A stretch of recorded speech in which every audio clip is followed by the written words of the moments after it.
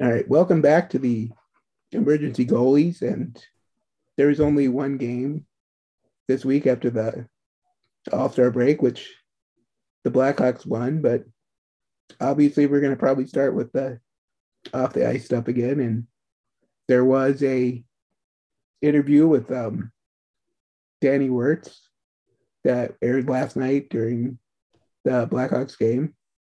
I will add that there was like an incident that was reported with the trainer for the Ice Hogs in Rockford, who was accused of sexual harassment. But I will say that the Blackhawks immediately did fire this person, and they responded immediately to the accusation, although they didn't report it to the public. But that's might be a little area of concern. But I guess I'll go to you, Michael. Just what do you think of that and Danny Wirtz interview? Well, as for the incident last November with the AHL trainer, in some ways, this is how the process is supposed to work. Apparently, the incident was reported within days of the Kyle Beach incident going public, and the Blackhawks, as you said, investigated, and within a few days had fired the employee. That's the way it's supposed to work. As you said, in a lot of ways, you would proclaim that to be, a victory of sorts. Well, that's probably the wrong wording, but Progress. Yeah, progress. However, as you said, they didn't report it. And that's one of those things where it just seems like the wrong PR move to make, in that, the information didn't come out for months, and it came out at a very poor time for the Blackhawks, just days after Rocky Wirtz's unfortunate outburst at the town hall meeting. And it's just another incidence of the Blackhawks just seemingly not handling things well. I mean, this seems like it should have been a pretty easy layup for the organization. Even back when the Kyle Beach stuff came out, they were already saying, hey, we're going to try and clean things up. And this could have been an example of, hey, we're cleaning up our org. We got rid of this guy. We investigated. This is what the policies we put in place, they weren't followed, and we are taking the proper steps. Mm-hmm. And instead of it being, a sign of progress, it was, at least initially, classified as, geez, this is just another in a long line of horrible things in the Blackhawks organization. And it's just one of those things where it's like, okay, if you fumbled this one too, why should we have any faith that, you're going to handle things properly in the future? And yes, they did do the important thing, right, which was getting rid of the guy. Yes. But they didn't complete the entire process appropriately, and it doesn't build trust. No. And so that leading into the Danny Wirtz interview, I mean, he said all the right things. It's basically the things that we expected to hear in the town hall. Mm-hmm. Again, these aren't exactly the most difficult things in the world to get across. I mean, the town hall should have been a layup, and Danny handled this interview in the proper manner. But again, it's like, okay, well, you're saying the right things, but you got to do why should we trust you to actually do it? And so it's just another in a long line of, okay, well, saying the right things is the first step, but then you got to do the right thing. You got to continue to do the right thing. And as much as anything, this is the Blackhawks and their fan base are completely at odds in how much the fan base can trust the organization. And at this very early stage in the process, I don't see why anybody should trust them. Nope, they've got a lot to prove. Yeah, it's going to be a very hard road for the Blackhawks to get through, and it's hard to give them, props or applaud them for anything when at this point we're still pretty much in the okay, we're talking about doing the right things phase. Yep. And I don't think we have anything more to add on that. Just we're going to keep listening and watching what's going on, and hopefully they'll get better. But yeah, the onus is on them. Exactly. Okay. So I guess we'll talk about the actual on-ice product. And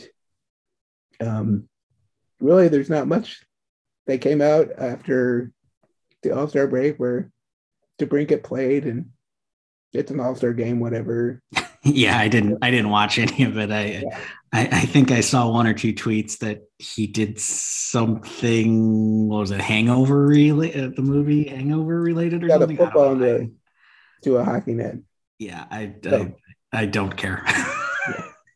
I'll just say, I watch the skills competition because they're silly, and then I watch like 10 minutes of the All-Star game to see DeBrincat score and whatever, and then I turned it off. So. I honestly don't know that I've watched or paid attention to any All-Star festivities in any sport in probably 15 years, but more likely 20 years. So yeah, so you're not. It's just not my thing. Of guys going at 20% effort. No. I guess that's not true. I guess I have occasionally tuned into home run derbies over the years, maybe like once every 5 years. Yeah. But yeah, that's the extent of my All-Star festivities involvement, and the hockey skills competitions and stuff. I think the last time I paid attention to them, like Ray Bork was playing. So yeah. Anyway, after that they had 6 days off, and they got the Oilers coach fired. So exactly, yeah. I mean, they took a team on the brink of collapse, I guess, and the Blackhawks came out, scored 2 very early goals on a very shaky-looking Mike Smith, who then. I wouldn't even really say that he played better the rest of the first period, but he did manage to make a couple of big saves. A couple of the Blackhawks opportunities, they shot directly into his glove to help him out a little bit. But yeah, a pretty good first period for the Blackhawks. Unfortunately, they could not sustain that in the second period. It was a second period absolutely dominated by the Edmonton Oilers. Thankfully, Marc-Andre Fleury was fairly well on his game. He got saved a couple of times by the posts, and just a couple of lucky deflections in that. There were a few instances where he didn't look completely sure he had the puck and checked behind him a couple of times, but he got the Blackhawks through the period with only giving up 1 goal. And then the Blackhawks managed to extend their lead to 4-1 in the third period. It was kind of a back and forth third period. So overall, a solid win against a team with a better record. But like you said, the Oilers ended up firing their coach after this was their second. It was their second consecutive 4-1 loss coming out of the break. And Connor McDavid is just having his career absolutely wasted in Edmonton. It is so. Yeah, it's disheartening to see, a guy with his talent, a guy with the 4th highest point per game total to start their career in the history of the NHL. And yeah, he's been in the playoffs twice. I guess twice if you count the bubble. Yeah, when the Blackhawks beat them. The Blackhawks in mid rebuilding still knocked them out of the playoffs. Right. Yeah.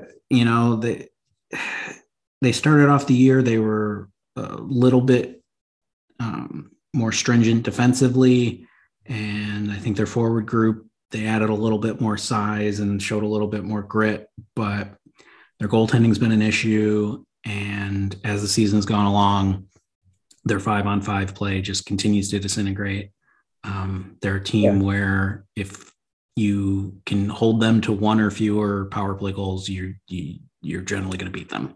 Yeah, it's just they've tried so many different ways to improve the defense, and it's just not.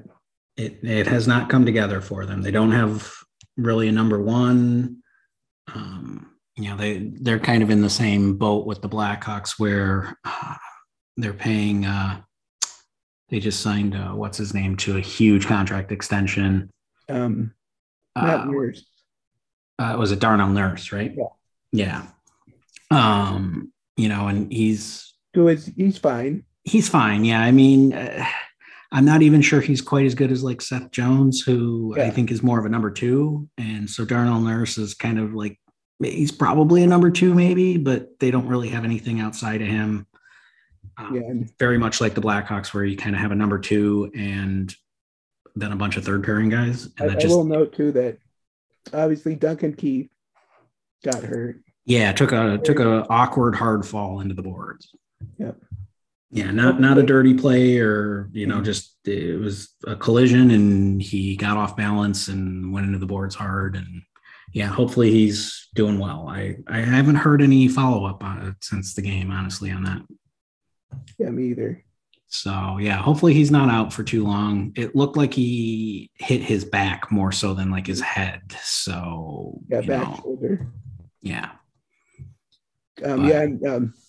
Obviously, when you're talking about the Blackhawks GM search, maybe stay away from Peter Chiarelli, who kind of put together this Edmonton mess. I don't understand that interview. I know he's an experienced GM, but he all of the things that Stan Bowman did to kind of ruin things for the Blackhawks, Peter Chiarelli took that to the extreme with both the Bruins and then the Oilers as well. So I don't. Experience is good, but it has to be good experience. Right. Yeah. I don't see any evidence in his past that he's going to be able to be an answer for the Blackhawks. So yeah, of the 5 or 6 interviews that they've done now, that's the one that I don't understand. I think their latest interview was Matthew Darch out of Tampa Bay, who's been kind of an up and coming name for the last few years. I know he's been a finalist for a couple of other GM jobs.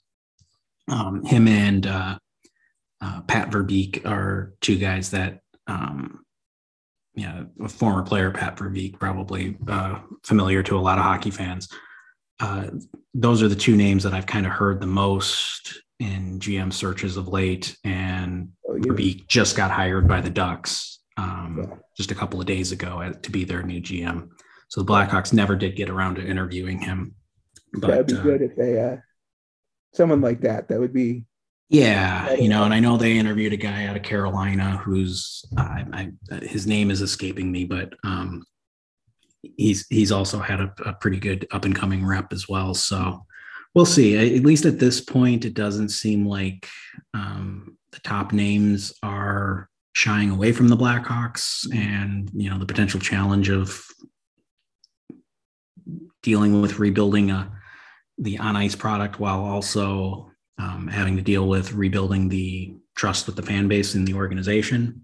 So although I guess I will add that I think you agree with me that I think the Blackhawks are just the tip of a larger iceberg with the NHL and absolutely. Coffee Yeah, culture.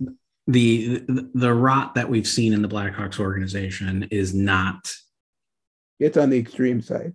Yeah, but it's also it's something that is prevalent throughout hockey, and I think if you focused hard on any organization, you would find some incidents of sexual harassment, of racism, of all the things that have kind of been piling on the Blackhawks over the last 10, 15 years. It definitely extends beyond the Blackhawks. And I hope that other organizations and the league in general can kind of take lessons from what is happening in Chicago and proactively clean up their organizations rather than waiting for things to kind of hit the fan the way like that they have in Chicago. Yeah, we haven't seen a lot of indication that that's occurring around the NHL, but I don't. As you called it, I mean, you basically nailed this before it happened. That Gary Bettman, he came through again. Yeah, nothing. A really bad statement. Yeah, nothing. There was no chance that the NHL was going to do anything to Rocky Wirtz. It was never going to happen. So I never held out any amount of hope in that regard. So we were talking last week, and you started saying, and the second you were saying it, I'm like, why would I even expect anything? Yeah, dead right. Yeah, nothing at all. So yeah, I mean it. As I think we've indicated multiple times, the league and the NHL is putting this all on Danny Wirtz and expecting him to kind of clean this up. And I mean, again, so far he's saying all the right things, but it's just one of those things. We don't have the evidence that it's going to work yet. So we'll see. It's not like the rest of the Wirtz family. We base it on them. We're gonna be worried. So hopefully, right. I mean, I hate to paint every member of a family with the brush of the previous. That's not how I roll either. But I'm treating Danny as an unknown product. I just I appreciate that he seems genuine. And he is saying the right things, but we don't have any track record with him yet. So he's got to build that and rebuild the trust with the fans. And the onus is on him. It's the onus isn't on the fans here. Right? The Blackhawks have unfortunately burned enough bridges and burned all the faith from the fan base that they have available to them, and the onus is on them from here on. And they got to do things the right way. Yep. Well, I think that's where we'll leave it because there is only one game. So right, yeah, not a whole lot to talk about. And the Blackhawks had a fairly heavy schedule pre All-Star break. Where most of the teams have 2, 3, 4 games in hand against the Blackhawks. So this seems to be kind of the area in the schedule where the other teams are kind of making up those games against the Blackhawks. Just the one game coming out of the break so far, whereas I know most teams have already played 2 or 3. Yes. And the Blackhawks don't play again until Saturday and then Monday, and then have another couple of days off after that. So I'm guessing probably by next Wednesday, the next time we record, that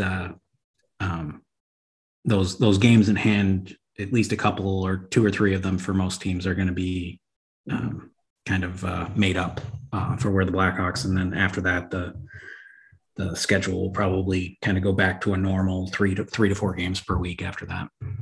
Yep. And so when we record next, I will either be very arrogant about the Rams winning, or I will be in a bad mood. So. Yes. Good luck to you. I will unfortunately be rooting for the Bengals. But okay. Yeah. it. I will be happy that you'll be happy if it should go against the Bengals.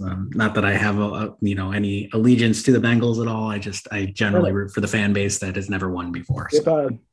If it wasn't the Rams, I would go for the Bengals. Yeah, I don't mind them. So yeah. So yeah, everybody enjoy your Super Bowl Sunday. Yep.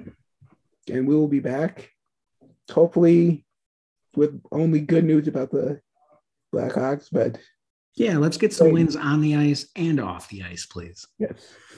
All right. You're on Twitter at Michael? MJ_Ernst. I'm STH85. And you can subscribe on the Apple Podcast app, and we'll be back.